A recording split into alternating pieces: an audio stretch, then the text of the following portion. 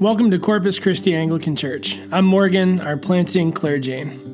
Our vision of this church is to become a common people in common prayer for uncommon transformation. This podcast is where you will hear our sermons and other teachings that have happened in Corpus Christi. We primarily serve the region of Springfield, Franconia, and Kingstown. We're glad that you're here. Thanks for taking time to listen. Here's the message. Good morning, everybody. It's great to be here with you this morning. If you don't know, I'm Father Morgan Reed, the vicar here at Corpus Christi Anglican Church. And we've been in a series in the lectionary, which is kind of, if you're not used to that terminology, it's like a Bible reading plan for the church. And we've been in the Old Testament. This week, instead of being in Isaiah, I decided to take our Psalm passage, and we'll look at Psalm 23 this morning. And as we do, let me pray for us as we begin. In the name of God, the Father, the Son, and the Holy Spirit. Amen. Lord, be our good shepherd. Drive out our enemies. Give us rest. Restore us. Be our host, and let us know the joy of mystic sweet communion in your presence. In the name of Christ we pray. Amen. Well, if you follow me on Instagram, you're used to my Instagram handle that has Father Dad in it, and I love being a father dad. I had a friend who, her dad was an Episcopal priest, and they jokingly and lovingly called their dad Father Dad, and I like that. So being a father dad is a real gift. It's also a terrifying responsibility. And a few weeks ago, after the service, we processed out as normal, and I stood in the back ready to give the dismissal. And I was holding my son, who's made it a habit of his to come and join me in the procession, which I love. But after the service was done and I did the dismissal, then he started to sob. I don't remember the reason. It just happens these days. He's 3. So one of the things that happens when he started sobbing, he started just burrowing his face into my chasuble. And my initial thought was, no, not the chasuble. And then I realized that was a terrible thought, and it was actually beautiful as I thought about my son wetting his tears, or wetting my chasuble with his tears. And it's beautiful because this garment that's supposed to help us be drawn into worship and communion with the Lord, is something that as my son looked at me, he said, this is still my dad, and I will weep into his shoulder, regardless of what he's wearing. And our worship lends itself to the beauty of a transcendent God, who's over all things and in whom all things exist. And what I love is that God's kingship is never separated from his closeness as a good shepherd. The two of those things don't get separated with our Lord.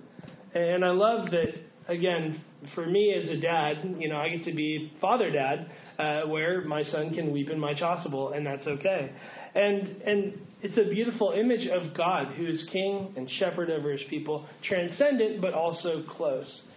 He walks through our mess with us as a good shepherd, leading us into a direction of peace and rest. So our king shepherd is the one that we're introduced to in Psalm 23.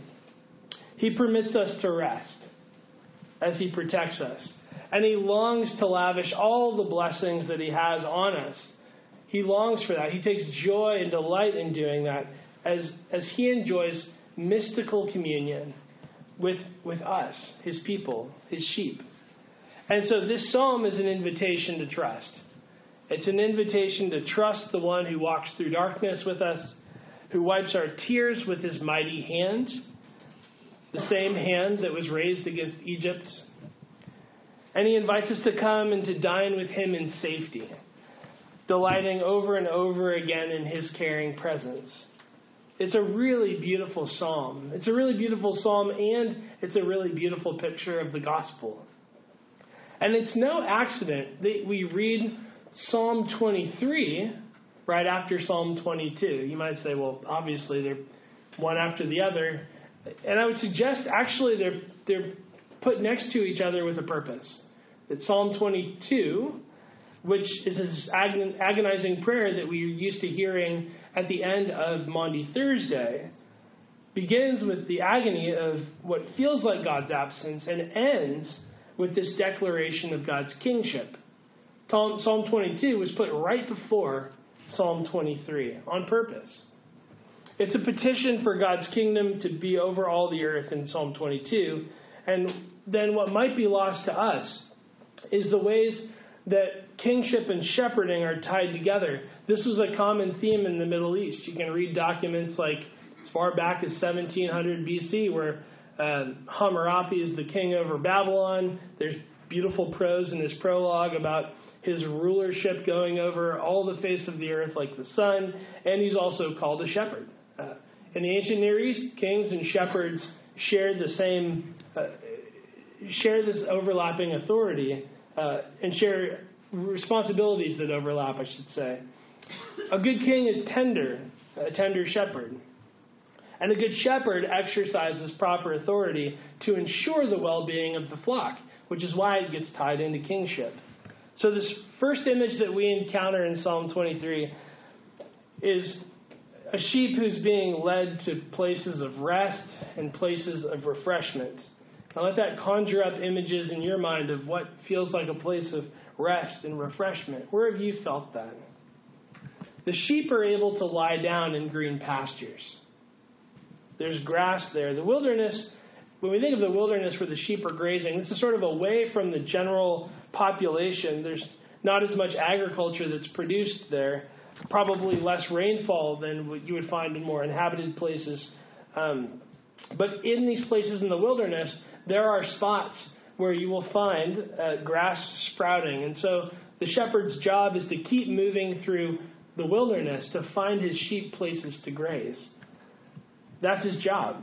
And so God as shepherd brings them to this fertile place where green pastures are overflowing, where not only is the green grass abundant, but they actually feel safe.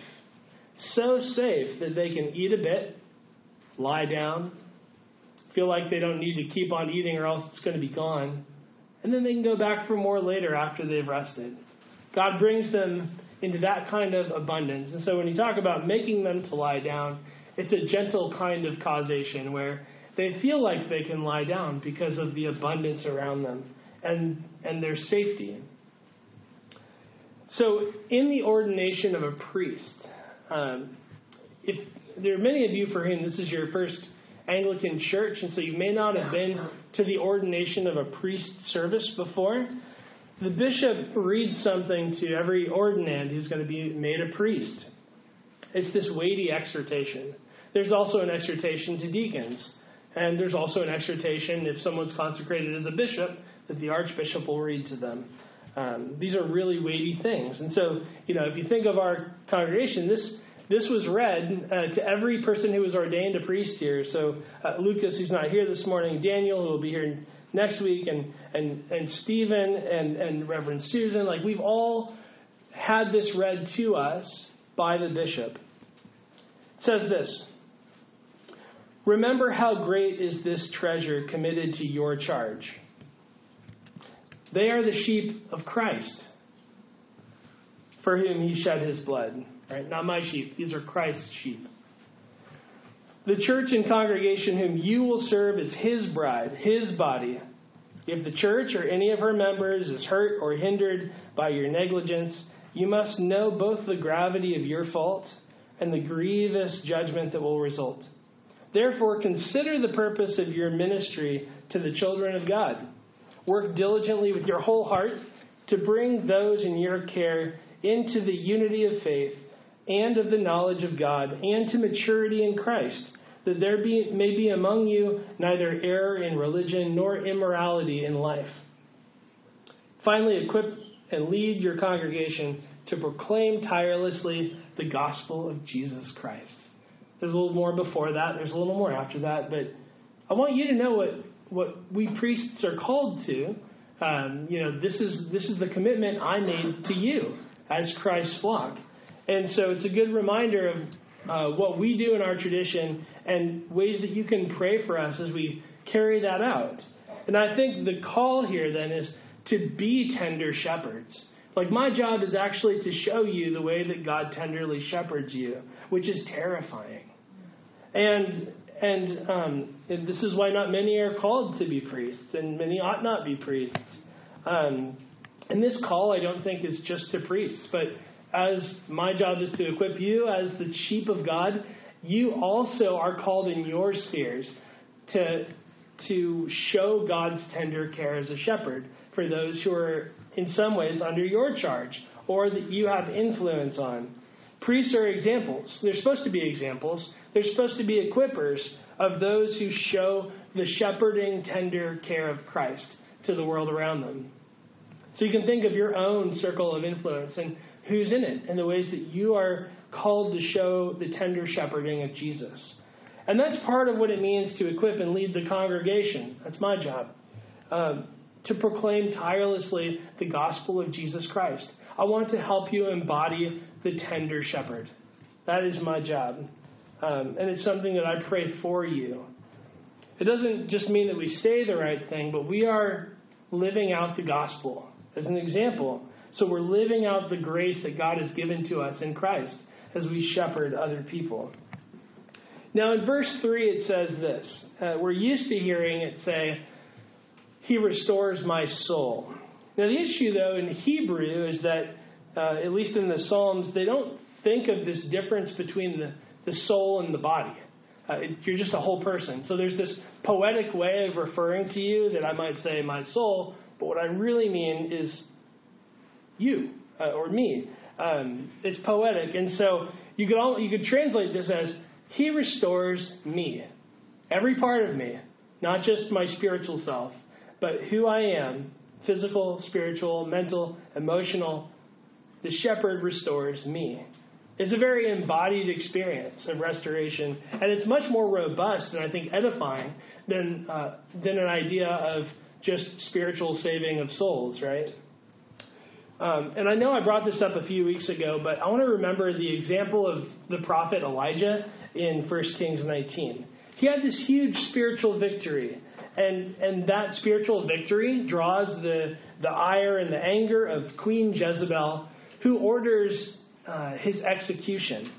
So he flees to the wilderness, and he sits under a tree.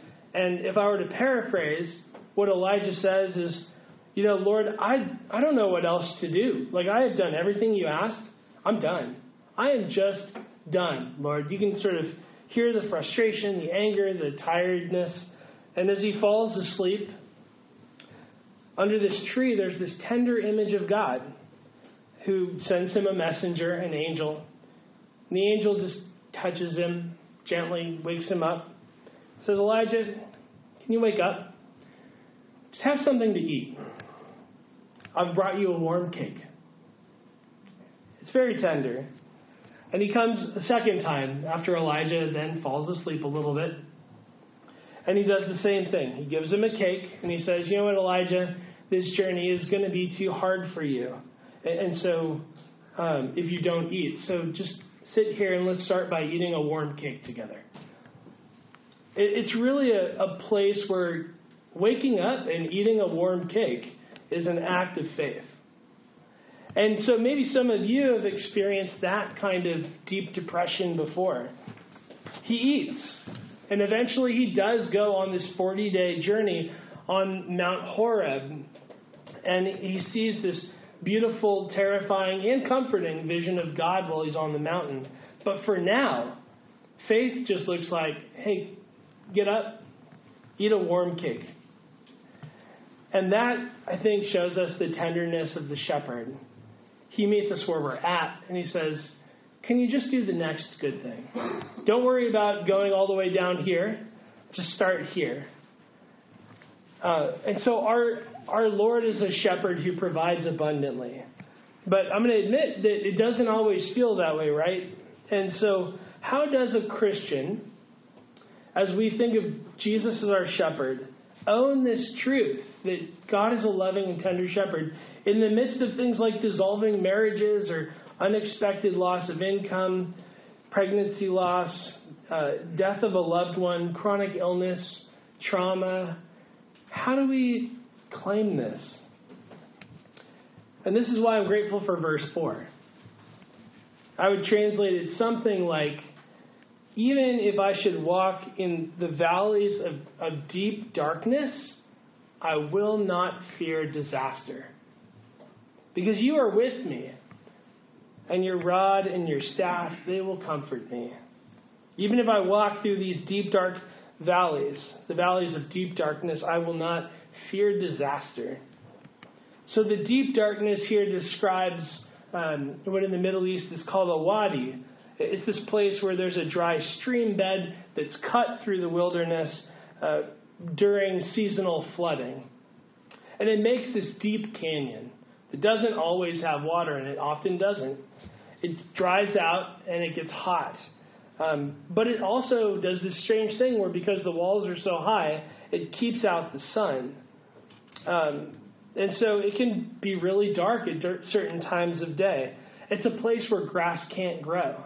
And so the sheep are being led into this dark, deep, hot wadi. And they feel weary. And I've wondered how this passage might speak to those in immense suffering. I had a conversation like that this week where it just caused me to go, Lord, how is this an encouragement to somebody going through what they're going through? But I think it's a good reminder to us in Psalm 23 that not every moment of the sheep's life is going to be the abundant pastures. Not every moment of the sheep's life is going to be calmness next to these still, easy-flowing waters of abundance. Not every moment will. But it's not that we don't fear disaster because it won't come, but we don't fear disaster or harm because it's not ultimate. And it's not outside the ability of the shepherd to redeem and restore. Some moments, those waters and the grass are going to feel impossibly far away. Like as we're in the deep, dark wadi, we're wondering where, as we wander in this dark canyon, where is the grass? Where is the water? When are we going to get there? But the good news is that God is taking us to a place. Sometimes you have to go through this wadi to get to those places of abundance. And so he defends his sheep. He doesn't leave them alone in the darkness of the valley. When you are in those deepest and darkest places, start with the resolve that God is with you. Say it another way, God is for you. God is with you. God is for you. He's not saying get over it. Just move on. Ignore the fact that you're in the wadi, that you're in this deep darkness. Right? He's a tender shepherd. And he might just be encouraging you today to take the act of faith to get up and have a piece of bread. And so the dark valleys are going to be unavoidable, but the good news is that they are never apart from God's presence. And so the image here of the shepherd is a tender and good one, and it changes in verse 5. We move from God being a tender shepherd to God being the host of a feast in verses 5 and 6. Being in communion with God is so much more than just rescue or rescue from sin. It is so much more. It is renewal. It is an invitation to abundant delight where God is the wealthy host who is lavishing blessing and protective care and safety and honor to his guests.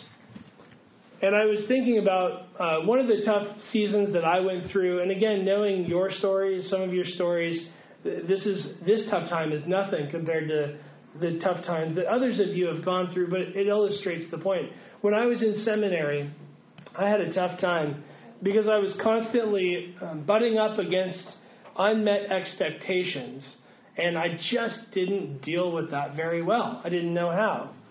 One of the saving graces for me when I was in seminary was this professor that I got to know who would take me out for lunch now and then. It wasn't often, but it was enough. In this little diner down in Dallas, Texas. I remember it had a cowboy on a horse with a lasso. It was very Dallas.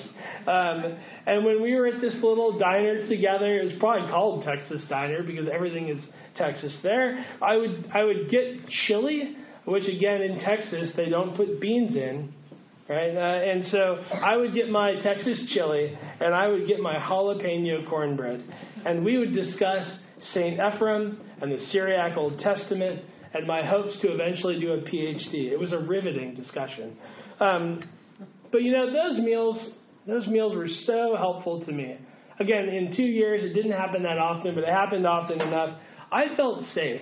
I felt like I could share what was on my heart, the joys, the things I was learning, where I was frustrated, and I felt understood. But more importantly, I could listen to this man who was far older than me and who had perspective on things that I didn't yet understand. He had a helpful perspective on what I saw as pain points in my seminary experience, and he didn't provide me any intellectual answers for how to get over it. And honestly, if you were to ask him, I don't think that he would have even told you he was pastoring me in any meaningful way. He was just being a kind person. His listening ear and his perspective and his willingness to feed a poor seminarian were a tender grace to me. It felt like God was saying, hey, Morgan, have some chili and some jalapeno cornbread and just listen. And that's only the beginning of your journey. Like, you're not done. This isn't the end. So be faithful today. We'll worry about tomorrow when it comes. But today, can you sit here and focus on your chili and on your cornbread and just listen? It was very tender. And I know, again, many of you have gone through much deeper and darker valleys than this. But I would love to become a community of faith where we have tender shepherds who extend God's shepherding care to one another. A community who can listen, who can make a meal with you, who can weep with you, who can help you take the next step towards green pastures, whatever that looks like for you. So Jesus Christ invites us to the table, the one who himself has gone through the deepest and darkest of valleys to walk with us on our way out of it into green pastures. In the Church Fathers, this is often taken as a catechetical text. In other words, instructing you about the faith. They see the waters as having a baptismal image, the green pastures as being God's abundant provision, and the table as being a Eucharistic feast. And so you can see this Christological imagery in the Church Fathers as they interpret Psalm 23 into the church that we have been brought into. This psalm is an encouragement for us. It's an encouragement for us to invite others into how much God loves them and wants not only to rescue them, we're not just saving souls, but to restore them completely, mind, body, soul, spirit, and to lavish his goodness on them. And so it's an encouragement for us to continue as tender shepherds to create safe spaces for people. It means allowing people to share what's on their heart. It means listening well to other people and encouraging them without giving pat answers to really complex problems. It means that we allow this divine meal that we share each week to spill over into the ways that we invite people to our tables and extend sacramental fellowship through really common means. It's an encouragement not just to be the recipients of God's pastoral care, but also to extend it to others so that they're experiencing God's tender shepherding in us. There was one commentary I read, and the language that they used is to become caterers at God's table. And I like that. I was thinking about that all week, and I know it's not in the text. I know we're also the recipients of the host's hospitality, but as the recipients, could we also become caterers? God has prepared this beautiful banquet. And so my job is to make sure that other people are experiencing this feast and this hospitality as I also receive it for myself. Like, I am getting the capacity to extend it to other people as a caterer. And so let's rest in Jesus' tender care, his pastoral care. And as we follow the shepherd, let's walk with other people who might also be in the midst of really dark, scary, and lonely places. And so we not just want to become guests at God's table, though we do at least want to do that, but as we receive this mystical union and communion with our God, let's also become caterers of God's divine banquet for others. Let me pray for us. O God, whose Son, Jesus Christ, is the good shepherd of your people, grant that when we hear his voice, we may know him who calls us each by name and follows where he leads, who with you and the Holy Spirit lives and reigns, one God, forever and ever. Amen.